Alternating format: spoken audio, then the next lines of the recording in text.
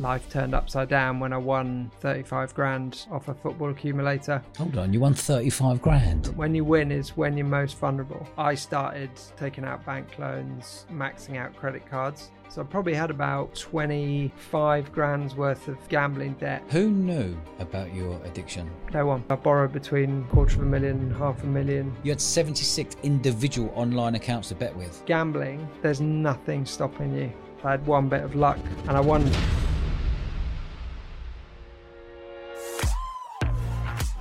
Welcome to the Eventful Lives podcast. I'm your host Dodge and I'm the founder of Bournemouth Sevens, the world's largest sports and music festival. On this podcast I speak to fascinating people who have all lived eventful lives. If you haven't already, do us a favour, press the follow button and check us out at Dodge Woodall on Instagram, TikTok and YouTube, where we've now had over 80 million views. Patrick Foster is a former professional sportsman and gambling addict. He talks about the effects of addiction, lying, manipulating and losing millions of pounds to this horrible disease. This is the eventful life of Mr. Patrick Foster. Patrick, welcome to the show, mate. Thanks, mate. Thanks for having me on. Yeah, very much looking forward to this one. Let's roll all the way back. Where did you grow up and how did you become a gambling addict? God, good question. You wouldn't believe it looking at me, but I was born and brought up in Kenya. So I spent the first few years of my life there till I was 6. Then we came back to the UK, lived in Derbyshire for a number of years. And then I went off to boarding school when I was 13. Spent 5 years at boarding school in Northamptonshire, which was amazing. Loved school, loved everything about it. Everything went well. Had one real passion in life, and that was sport. All I ever wanted to do is be a professional sportsman, and that dream came true. When I was 15, I was put on the academy at Northamptonshire. 18, signed a professional contract, moved to Northampton. And at that point in my life, I was like, well, I'm going to spend the rest of it playing cricket, getting paid to do what I love. Lucky me. And then age 19, I had, I guess, a difficult decision to make because I had the opportunity to continue my education by going to university. I always thought I'd want to go to university. But at this point, I was like, well, maybe I should just play cricket. But I guess recognize that professional sport's pretty cutthroat, very competitive. It doesn't work out for everyone. So went to university in 2006. What university was that? Durham. Okay. There was a centre of excellence there for cricket. It was a great university. I could essentially do both. It was quite a tried and tested route for cricketers at the time. Gambling wasn't part of my life in any way, shape or form until that point. I can honestly say I'd really never placed a bet in my life myself. And then I got introduced to it. Some mates on a Saturday morning, went into a bookies, put £2 in a roulette machine, put it all on green zero. Put it all on? Green zero. Yeah. And I guess 12 seconds later, £2 gained £72. And as I always say, my life changed forever because not a day went past for the next 12 and a half years where I didn't have a bet. Either online in a shop or in a casino. How did I become a gambling addict? I don't think anyone's addicted to anything straight away, but I spent 12 and a half years trying to replicate the feeling I got from that first win, that first bet, and I never did. But Is that the same as any addiction, I guess? You're never going to find that buzz that you got from the initial one. I think so, but you only realise that in hindsight when you stop. Yeah. And I did. I spent all that time just trying to replicate that feeling. As I say, I don't think I was addicted straight away, but I was pretty hooked. I loved it. I did it so much. But this must be before the day it was all online on the phones, right? This was going to the bookies and looking at the screens, getting a piece of pen and paper, bang, and whacking the bets in. Exactly. Was that more? Did you enjoy that whole part of that? Yeah, to a degree, and I think that was probably when it was less of a problem for me because there was a lot more kind of transparency around it because I was with other people when I was doing it. People generally could see and knew what I was doing. When it all moved online, that was when it became a lot more secret. But also it meant I could do it 24 hours a day, 7 days a week, sometimes without people knowing about it. Whereas when it was in the shops, as I say, I was often with other people. Don't get me wrong, I still did it on my own from time to time. But it wasn't all day, every day. So that was definitely a changing point. But also, when you're in the shops, the money was real. Yeah. So it was all cash? Yeah, it was cash. Yeah. And so when you won and lost, you sort of really felt it. Yeah. It was tangible. When it was online, I would say it was just like fake Monopoly numbers, money. Isn't it? Yeah. So what would you go? How did it stem from you? A couple of quid at first. How did the journey go for you, just in the bookies, before it went online? What was your journey like in terms of sort of dropping 100 quid here, 50 quid here, popping in at lunchtime? How did that work? Yeah, I mean, whilst I was at uni, I was gambling like a lot of people do, particularly students. Yeah. It was kind of in between lectures when I wasn't in the gym, training, the nets, practicing, a lot of time on my hands. I used to go in, bet on the horse, or bet on everything, but it was always small amounts of money. And I guess at the time it was affordable. It was money I could afford to lose. Yes, I could have spent it on better things, but as far as I was concerned, it wasn't a problem.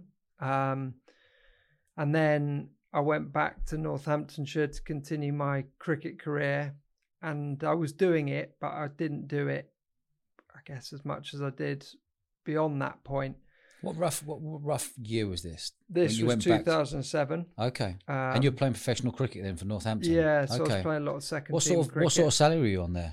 I mean, 50, 60 granders, 70 granders? It was different to that because I was on like an emerging player contract because I was at uni. So I think I got about 15 grand a year. Okay.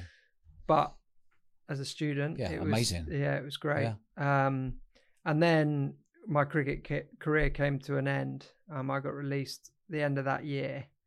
And that was the big turning point because suddenly I went back to university and my relationship with gambling changed completely because I used to use it as a way of kind of replicating the rush and buzz that I used to get from playing. I didn't have the same focus, motivation. I wasn't doing the other things, so I had even more time on my hands.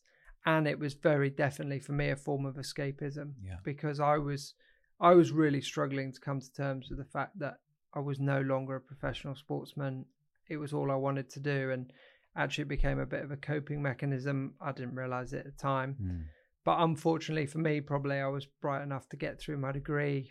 I didn't struggle financially because I had a generous mum and dad, a student loan, and I'd been paid to play cricket. So money was never a problem. Time wasn't a problem. What did you have focus on then? So you went back to university. You've had your cricket taken away from you. What was your focus? There wasn't. It was just gambling and getting through a university degree. Pretty much. I carried on playing cricket at a decent level, but I wasn't as driven as I was, and I definitely wasn't leading the lifestyle that I did in my first year, which was much more professional. So the focus was kind of doing what I needed to do to get done, get a good degree, and then move on and get another job. I guess one of the big things for me was I never really knew what I wanted to do if I didn't play sport. And so I moved to London. I got a job in finance. I followed the crowd. I mean, that's a lesson itself. And I moved to London where I got a job in finance, and everything changed then. Were you finding that if you were earning 100 quid a week or £1,000 a week that you want to spend it gambling? Pretty much. All my disposable income that wasn't like what I needed to spend money on went on my social life and gambling. And that was until 2010, December 2010, where life turned upside down when I won 35 grand off a football accumulator one night. Hold on, you won 35 grand? Yeah. So give me an example. Tell me exactly what that accumulator looked like and how much you put on. Yeah, so I went out one Wednesday night with my mates. I'd been given some good news at work. We went out on the piss to celebrate, basically. And before I got there, there was some Champions League football on. I thought, do you know what, I'll have a go tonight. There were 6 matches in 3. It was a 6-fold accumulator. 3 of the matches, both teams had to score 2 matches had to be a draw and one of the favourites had to lose. I put 500 quid on it, which was actually the biggest bet I'd put on to that point. And my main motivation was the fact that I'd just been given some money I didn't need. I went upstairs, I started getting pissed with my mates. And that night, £500 became just under 35,000. I think the weirdest thing about that whole episode is I never told anyone, as hard as it was. And I think, again, looking back, that makes me realise how big the problem was, because I didn't want people to know I actually lost all that money in 4 weeks. And then, of course, the problem is once it's gone, you want it back. So you start trying to win it back. So you earned 35 G's and then you got rid of the lot in 4 weeks? 4 weeks, yeah. Going back gambling, chasing the dragon again? Yeah, I mean, literally overnight, I went from putting 10 quid, 20 quid on a horse to putting 100 quid, 200 quid, sometimes £1,000 on a favourite. Because every time I did it, I wanted to win 35 grand. And I guess that's when it becomes like a drug, because if you don't win that amount, it doesn't give you the same rush, buzz, hit.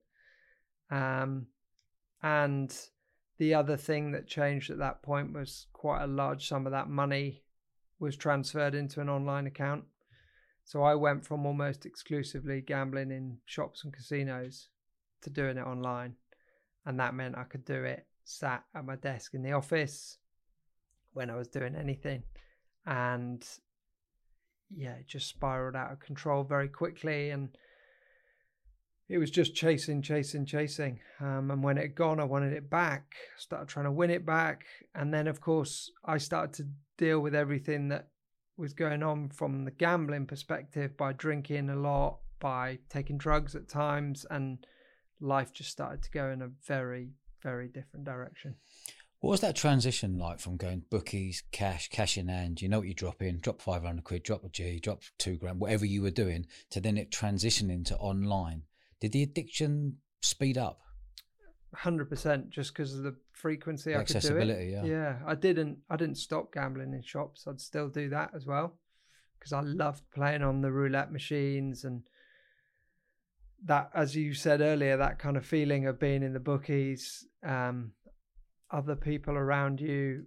But it meant I did that and online meant I could do it in the middle of the night if I wanted to as well, whilst I was working. Didn't mean that I didn't do any work. I'm still pretty high functioning, still pretty successful, but I just did it all at the same time. But also it didn't feel like real money. And it was gone in an instant. And then the way my brain works was, right, I've lost it, I'll get it back. And I just replicated that over and over again. So how much did you get yourself into debt then? Over this period, so we're talking 2010 here, and that transition from 2010 to going online roughly around that time, dropping that 35 grand back and losing that 35, what did the bank account look like? So I had basically used up any money that I'd had from cricket. I'd won and lost that 35 grand. And then in the 6 months after winning it and losing it, I started taking out bank loans, maxing out credit cards. So I probably had about 25 grand's worth of gambling debt in 2011. And it got to the summer of 2011. I'd put on a lot of weight because I didn't exercise. I was eating badly. I was drinking the whole time. And I thought, you got to do something about this. Otherwise, this is going to get really bad. And no one really knows about it either, which to me was a good thing. And at that point, I decided that I was going to get out of London. And I wrongly thought if I changed my lifestyle environment so drastically, it would get rid of the problem. I decided to move into teaching. My parents were teachers. The rest of my family were. It made sense. I thought if I become a teacher, I won't gamble. And I did. The other positive to it is that I knew people would ask less questions. No one would be surprised. No one would think what was going on here. It seemed a kind of logical step. And then I became a teacher, and for a little bit, it got better. I still gambled. I couldn't stop, but I didn't do it all day, every day. And at that point, I thought, you know what, I've solved the problem.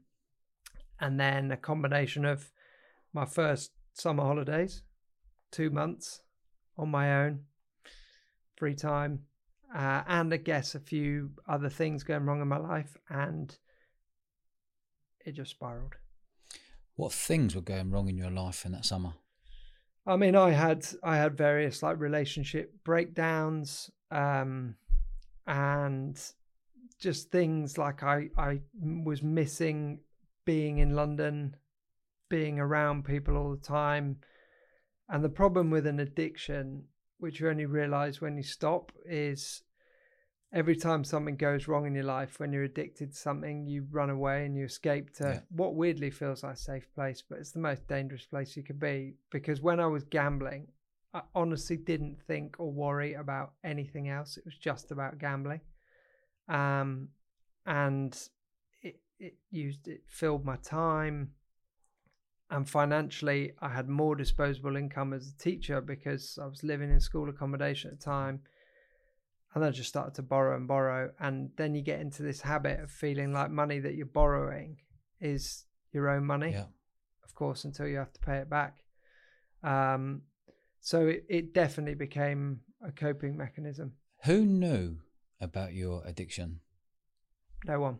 Not your missus, not your parents, anyone around you, close friends? I'd say for the first 10, from up until about 2016, I would say no one knew about my addiction.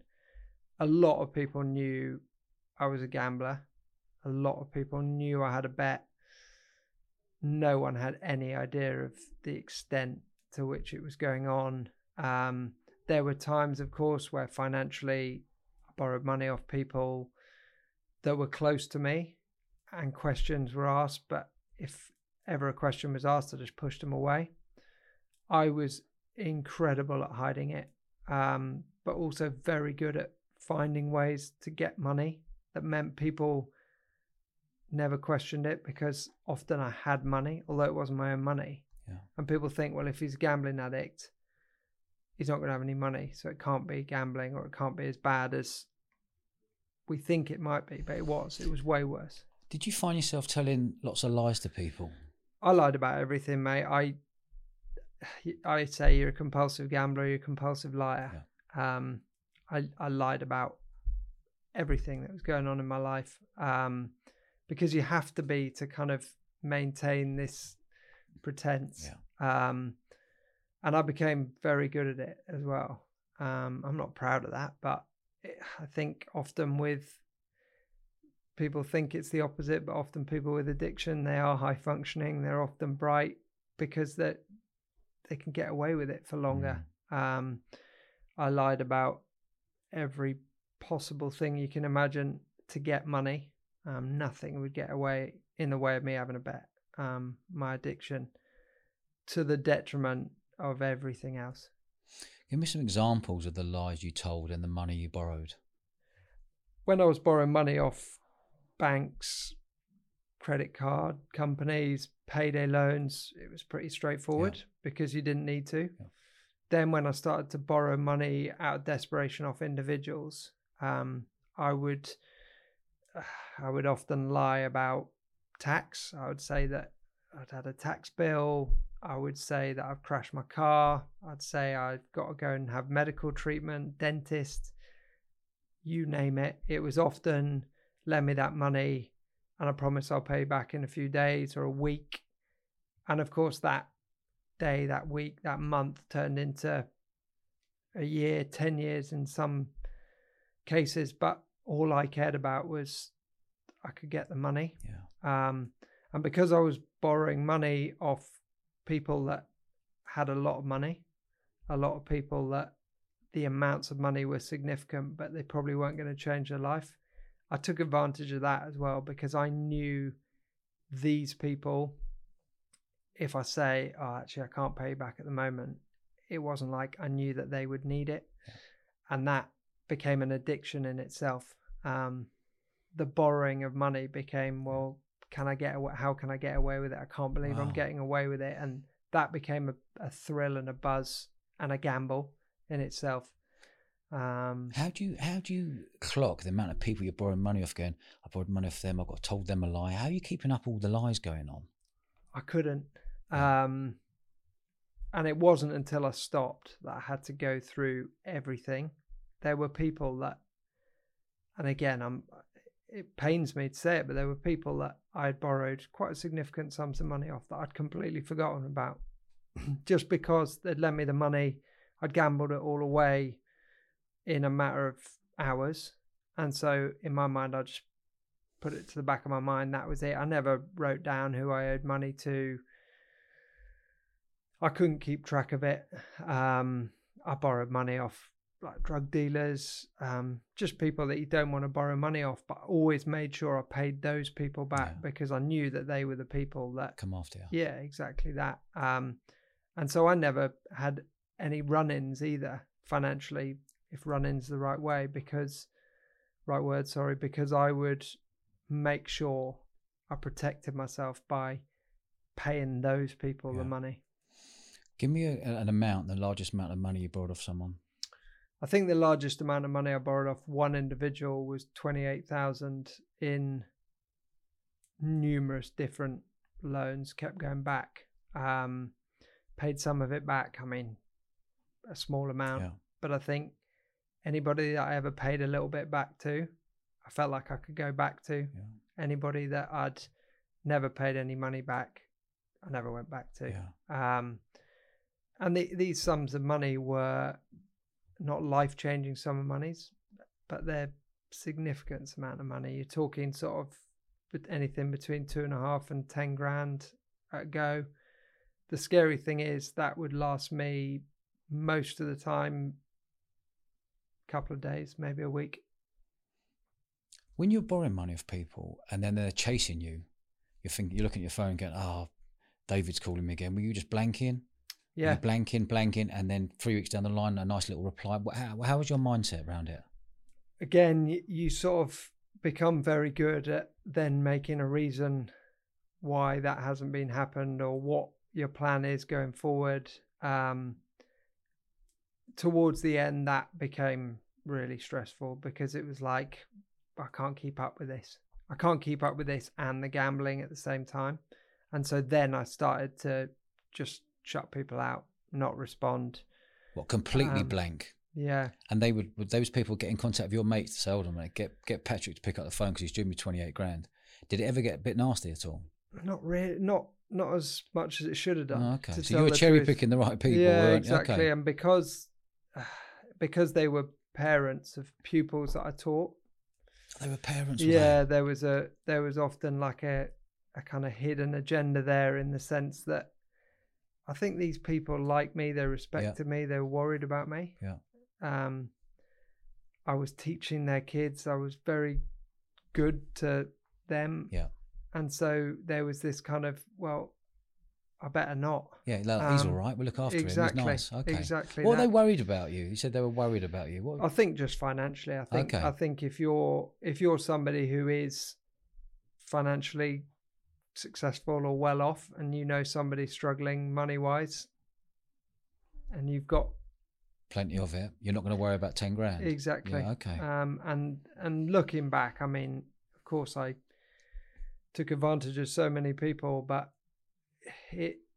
that's the bit that kind of pains me, because there was a kind of arrogance about what I was doing as well. It's like, well, these people have got money, so therefore their money doesn't matter as much. It's still their money. But that's what the addiction does to you. Rolling back, that 35 grand you won, why did you keep that completely silent from anyone? Because I didn't want people to then monitor what I was going to do with it. Right. Because as far as I was concerned, I won 35 grand. That 35 grand was to gamble with. There was never even a little piece of me that thought, I'll go and invest that. I'll go and put a deposit down on a house, and hindsight's a wonderful thing. And if I'd done that, my life would look very different. So you weren't even to the boys, I've had to accumulate. I've just done 35 grand, boys. Let's go and get a few drinks in it. There was none of that. You'd keep it stum completely. I mean, I think I probably did go up to the bar, buy a big round, but they probably just thought that was me being me. It was no different to what it would have been normally, but I certainly didn't say, look, this has happened. And it was very much like tactical and strategic. And I think now when I share my story with people, that's the biggest moment. When you win is when you're most vulnerable, because when you win, you're most vulnerable. Without doubt, because that's the point where you think you're invincible. Okay. You think it's going to happen all the time. If it doesn't, well, it's happened once. It's bound to happen again. And in the short term, as far as I was concerned, it was money that I didn't need. If I'd got out at that point, I would have made more money than anyone does gambling. Yeah. So, do you know how much money you've borrowed in total of people? Roughly? I mean, the really difficult bit is obviously you borrow money and then you gamble and you win and you lose. So, I mean, in terms of kind of total amount of money borrowed, I borrowed between $250,000 and $500,000 off people. In terms of what I gambled, I probably transacted, I think, just under 2 million quid online. That's worth the bets, because obviously at some points you win, especially the amounts of money I was putting on and the frequency that I was going to do it. And that's part of the problem, is you do win at times, and that's what keeps you going. But eventually you're always going to lose more than you win. Do you get more of a buzz of getting money off people, or more of a buzz than winning? It was both the same as far as I was concerned. The really scary bit about a gambling addiction, I don't believe anyone gambles unless they want to make money. People sell it as a kind of form of entertainment and bit of fun. It is, but you gamble because you want to win money. When you're a gambling addict, it's not about the money. It's about the feeling. It's about being in the bet.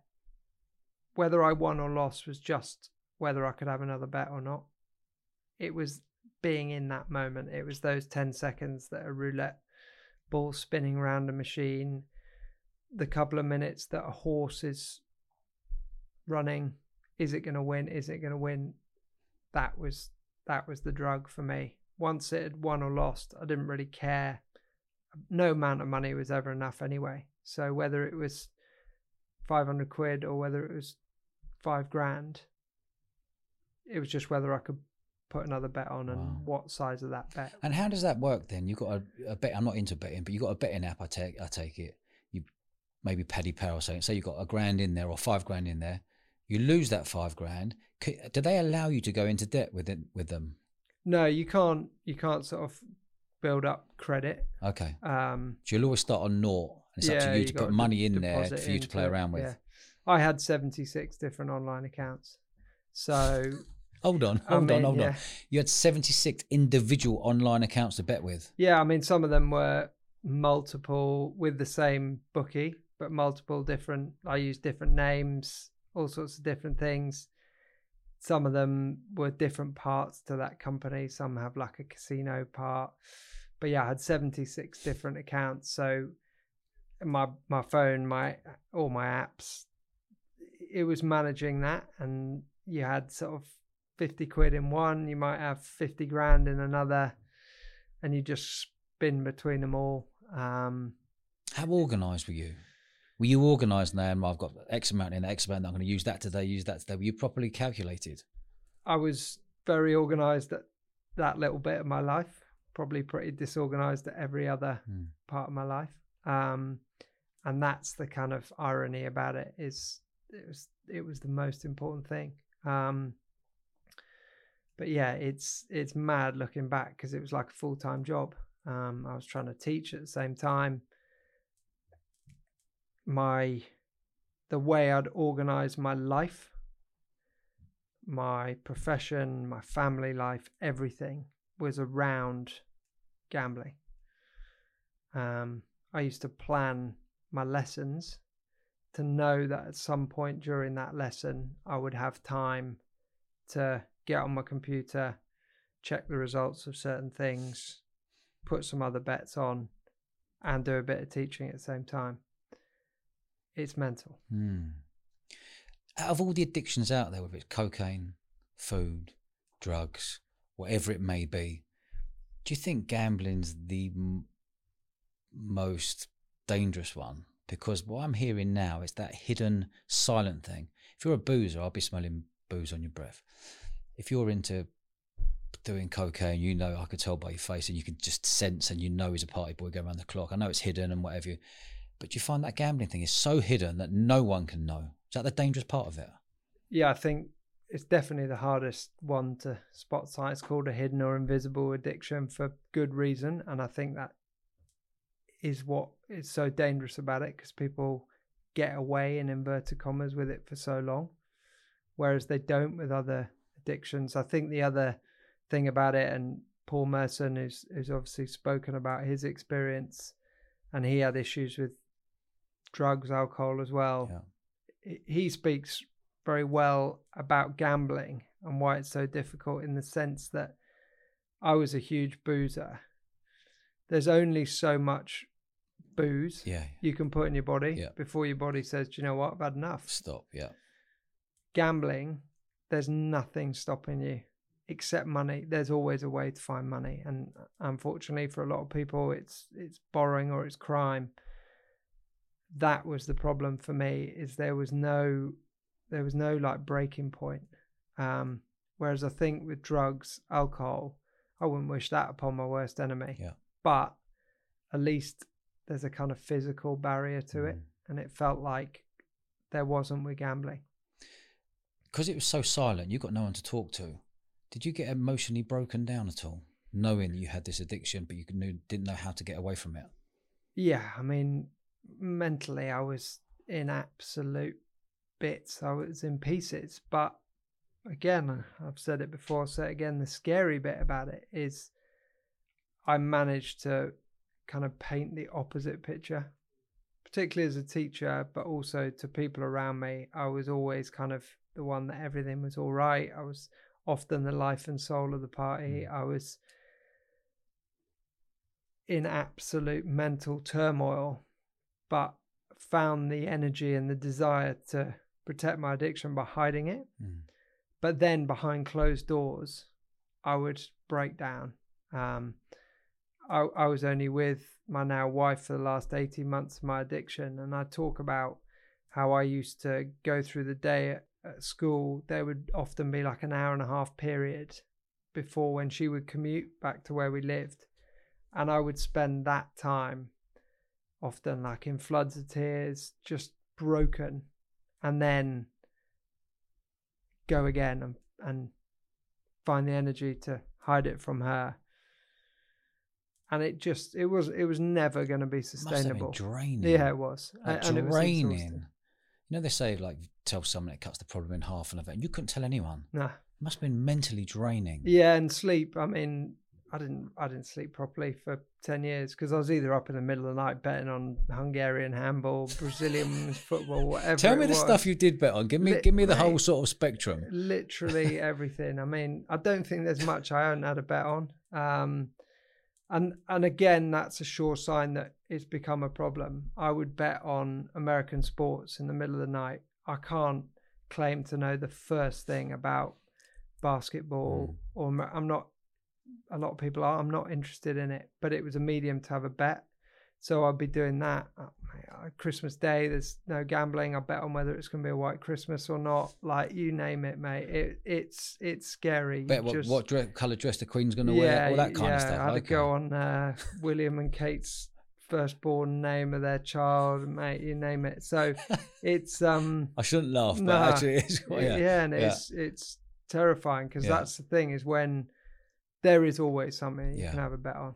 As a gambling addict, you think, do you know what? It's all about money. All I need to do is win the money back, pay off my debts, everything's sorted. I didn't have any money, but I tried to gamble my way out of it during the Cheltenham Festival in 2018, which was my biggest week of the year every year. And I honestly believed at the time I had best part of £500,000 worth of money that was owed. So I borrowed 10 grand off somebody, and I'd already borrowed some money off. I told them a lie that I'm not very proud of. I said someone in my family was pretty unwell and that I needed that money, but I'd pay them back at the end of the week. Wow. And I tried to gamble my way out of it. I won, I lost. And then on the Thursday, I lost any money that I had very quickly and I panicked. I wasn't in any shape to make rational decisions. I put a load of speculative bets on that not even I thought had a chance. I had one bit of luck on the Thursday afternoon during the racing that will never happen again, and I won 58 grand. But I knew the following day I was going in for a meet. I knew it was all coming to a head. The world was going to find out my biggest secret. So I actually put a 58 grand bet on Might Bite in the Cheltenham Gold Cup in 2018. And I said to myself, it's as simple as this. If I win that money, I will pay everybody back. Yes, I know I'm going to lose my house and my job, but at least the money financially I'm sorted. I probably won't go to prison as a result. And if it doesn't, I'm going to go and kill myself. And I watched it come second by a couple of lengths and my whole world came crashing down. And to cut a long story short, I attempted suicide in various different ways. Was unsuccessful, thankfully. And then I eventually went to Slough train station near where I lived, bought a £14.50 travel card to London with every intention of throwing myself on the next fast train that wasn't stopping at Slough, going to Paddington. And at that point, I reached out to my brother and told him what was about to happen, just because I felt I had to tell somebody, because people wonder where I am apart from anything else. And unfortunately for me, he responded, and that exchange saved my life. And at that point, I realized it had become a matter of life and death, and it was either my life or gambling that had to go. And that's when I stopped and I got the help that I needed. Oh my God. That is full on rock bottom before reaching out to your brother, isn't it? Yeah. I mean, people say to me now, do you think you would have ever done it, or was it a cry for help? I don't ultimately care. I don't think about it too much. I think it probably was, because I wouldn't have told him if I didn't want him to know. And that everybody's rock bottom is different. And that was mine. And I mean, I don't think there's any lower you can go. And I feel like one of the lucky ones now, because I'm still here. There's plenty of people that aren't. And that shouldn't happen to anybody. But it is. You mentioned about you tried to take your life a few times. How? So over the course of a kind of 24-hour period, booze was always a big coping mechanism for me. Like an armor, I always call it. And I basically got hammered, thinking, well, that will at least put me in a kind of frame of mind where I'm carefree, I don't really care. I then tried to take an overdose of antidepressants, sleeping pills, things I used to take every day in secret, try and make myself feel better. None of them worked either. And then when that didn't happen, or didn't happen immediately, which was all I wanted, I tried to drive my car off the road. I came pretty close a couple of times, and then I went to Slough train station. And that was, as far as I was concerned, the kind of most definite way that it could happen. Fortunately, it didn't. What goes through your mind when you're in Slough station? You're going, I'm going to do it. I'm going to do it. What actually stopped you at that last second?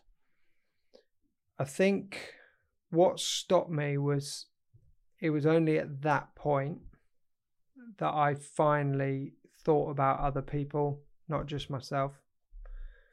Suicide is a very difficult topic, sensitive subject. I hate it when I hear people say it's very selfish. Ultimately, it is selfish because of what it leaves behind. But anybody who gets to that point in their life, or does it, actually thinks they're being selfless. Yeah. They honestly think the world is a better place without them. And at that point, I reached out for help, because I thought, well, do you know what? I've put myself through this. Nobody else around me deserves to deal with the consequences of what I'm about to do. And it was when I put other people first. And my brother essentially saying to me, look, just don't do it. Like, there is a way out. Like, we will sort this out. You just need to be honest. You need to tell us what's going on. I realized in that very small, tiny period of my life, the impact of what I was about to do would have on too many other people. Yeah. And I couldn't put them through it. But as somebody who has been there, I do understand why people do it. As I said, because you reach a point where you think the world's a better place without you. But it's a permanent solution to a temporary problem, and it's never ever the solution for anybody. And sadly, I have experience of other people that have lost people around them, and the devastation it leaves behind is irreparable, really. Cheltenham week, great week.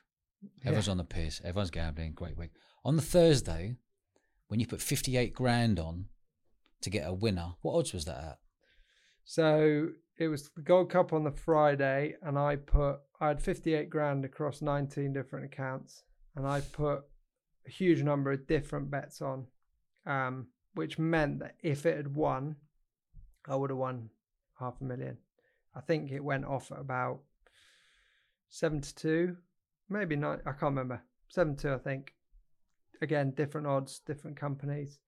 But yeah, I knew I'd win $500,000 if it had won. And in your simple mind at that moment, if you got half a bar back, you'd go and pay everyone off instantly, or do you think you'd have got $500,000 in the bank? You'd have just, right, what am I betting on tomorrow? Great question. The answer is, my intention was to do exactly that and pay everybody back. I now know I would have done completely the opposite, because no amount of money would have been enough. It would have been, right, I've won $500,000. Now I can win $1 million, and then I got $500,000 to carry on gambling with or do whatever else with. And that's why I always say to people, at the time it was the worst thing that happened to me, but it's the best thing that's ever happened to me. It probably is the best, because if you would have got 500 G's, you'd have gone and spent it. 100%. Wow. Yeah. Are you an addict in any other area of your life? Most. Okay. I've always had I'm an addict. Very addictive personality, addictive nature. My addictive personality manifests itself in all sorts of weird and wonderful ways now. But I understand it. I'm at peace with it and I manage it, whereas I didn't previously. I have to be really careful about my relationships with a lot of things. And there was a real danger that I stopped gambling and then I just turned to booze or drugs or whatever else it might be. So that's where rehab was great, because I was in a very protected environment where I didn't have access to any of those things. And I know that is a problem for other people, but it's something that I live with for the rest of my life. But I'm just much better at managing it, and I've got the self-awareness, which is the most powerful thing. Well, obviously, when you're gambling, you're easy go, easy come. When you were 4 or 5 pints in, were you like, oh, I need to do more? When you're a few lines in or whatever drugs you were using, you're going, I need to do more? Always. Okay. Always. So Excess. then your concentration and everything is blurred. You're making total rash decisions on pressing the buttons and saying, oh, I'll have 500 quid on that and $1,000 on that. Yeah, absolutely. But also weirdly, it often justified it. Yeah. Because if I was pissed, I could say, oh, well, I wasn't really thinking. Yeah. So you were lying to yourself. Exactly. But the reason I was pissed was because I was gambling. So, yeah, I mean, I'm careful with most things now, but it's also, it can be a real strength. And so you just try and channel it in the right way. I'm not an addictive personality, but this is fascinating. But I've met I know I've got a lot of people around me who've got addictive personality. Yeah. I'm not really a gambler. I say I'm not a gambler. I actually gamble my house on something, but on. I'm interested by that because it's interesting with gambling in the sense that there are a lot of people that aren't gamblers, that don't go to casinos, that don't bet on horses, but they still sort of have that mentality, but they get their fix in other ways. So I'd love to know what happened there. Well, in 2008, run out of money putting on a festival, 30,000 people festival we got running for the last 16 years. Run out of money. The crash happened. 100 grand spent. 6 months to go to put on the festival. Everyone wanted their money. I spent 100 grand. And we had to remortgage the house and gamble the house on a festival, putting people in the field. It paid off. Luckily, it's paid off. I'm here to tell the story, Yeah. but geez, trying to have that conversation with your wife before we're going to get married, 2 weeks before we get married, say, by the way, the only option we got is to lose that 100 grand, or we go for it and gamble the house, our family house, on it. So I haven't really classed myself as a gambler, but I guess that was it's a massive gamble. But it was on my own. It was on my own doing. The more people I had through the doors, the more I could get through it. It was on your own. It was on your own stuff, you know. But yeah, that was It's not nice. So I'm a risk taker. I do like risk. I don't mind risk as long as I'm in control of it. Yeah. And I'm When you got a wife who's a beautiful human being who doesn't like gambling, doesn't like risk, don't like anything, to put your wife through that for the next 6 months, hoping you're going to get all the people through the doors buying tickets. And back then, people didn't buy online. Yeah. People had to buy cash. You're waiting on the door when you've set up your whole festival. Yeah. Then you don't know how much booze they're going to spend. You don't know what they're going to spend. It was all the unknown. Stressful, isn't it? Well, yeah. In a weird way, I kind of enjoyed it. Yeah. In a weird. But that's where But that was my hit. Why people. Or if I'll only gamble on my own stuff. I'm playing pool, like 50 quid up, because you're backing yourself.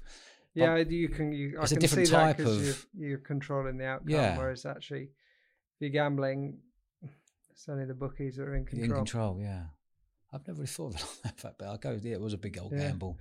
So tell me, 2018. Have you ever got any kids? I had one 10 months ago. Oh, okay. Congratulations, yeah, thanks, mate. Congratulations. Yeah, mega. Lovely. Boy or girl? Little boy. Lovely. Cool. So Freddie. Excellent. Yeah, he's great. He's a joy. And tell me your journey, 2018. Tell me about your book here, Might Bite. Where can people find the book? Sold in all good bookshops, as they say. But it's on Amazon. And that was a strange kind of process in itself. I never set out to write a book. I had a burning desire to share my story with people in some way, not because I thought I was some sort of hero who's going to change the world, but actually because I didn't want anybody to go through what I did or be in the situation that I did. And then we all got hit with the pandemic in 2020 and lockdown. I was about 18 months into my recovery. So you're 18 months clean in lockdown. Okay. Yeah. And I knew that was going to be a difficult time for everybody, but I thought managing myself, I got to be really careful here. Yeah. And so I thought, well, I need a purpose. I was still working, but in a very different way. And I then said, right, I'm going to write a book about my story. And one of the main motivations for it was the fact that actually, although I'd spoken out a lot about my story and my experiences, people were aware of everything. They weren't aware of everything because I hadn't been able to talk about some things. The only way I could find myself to talk about it was to write it down. I wrote 90,000 words in 6 weeks. Did you? And then once it was done, I thought, well, here it is. Can I do anything with it? I sent it to various people, including one of my brother's best mates, who's the co-author with me, who's a great mate of mine. He was furloughed at the time. He was a journalist. I said, mate, have a look at this. What do you think? He read it and he said, look, this is an incredible story. It ain't going to get published written like that. Yeah. but can I take it on as a project with you? Because I know I think it's a story that needs to be told, and the rest is history. So yeah, I can't believe I'm an author, but it's proud of it. Good for you. Anyone listening out here, there's a website called Jack. Have you heard of it? No. JAAQ.org. Oh yes, I have. JustAskAquestion.org. It is fascinating. Yep. Anyone who's got any mind health issues or any problem, just go on jack.org and type in whatever you want, and it all comes up as like a masterclass video. It's groundbreaking. I was thinking Jack as in JACK. I've seen the stuff they're doing. Yeah. It's amazing and unbelievable. I think it's going to be a unicorn. I think it's going to transform I think it's a game changer. Yeah, I agree. Really, really Yeah, do. yeah. Because they're doing it in a level that we all understand. Instead of typing in something into Google and it comes up with loads of things all black and white, right? This is masterclass video where you go into Jack, ask your question about burnout, mental health, suicide, whatever it may be. It's mega. It's mega. It's really good. Quality. And you can only take every day as it comes. Exactly, one day at a time. Happy days. Patrick, you've been an absolute star, mate. Thoroughly Thanks, enjoyed this, mate. Top man. Thanks Good for having man. me. You're a gentleman. Cheers. Cheers, Patrick.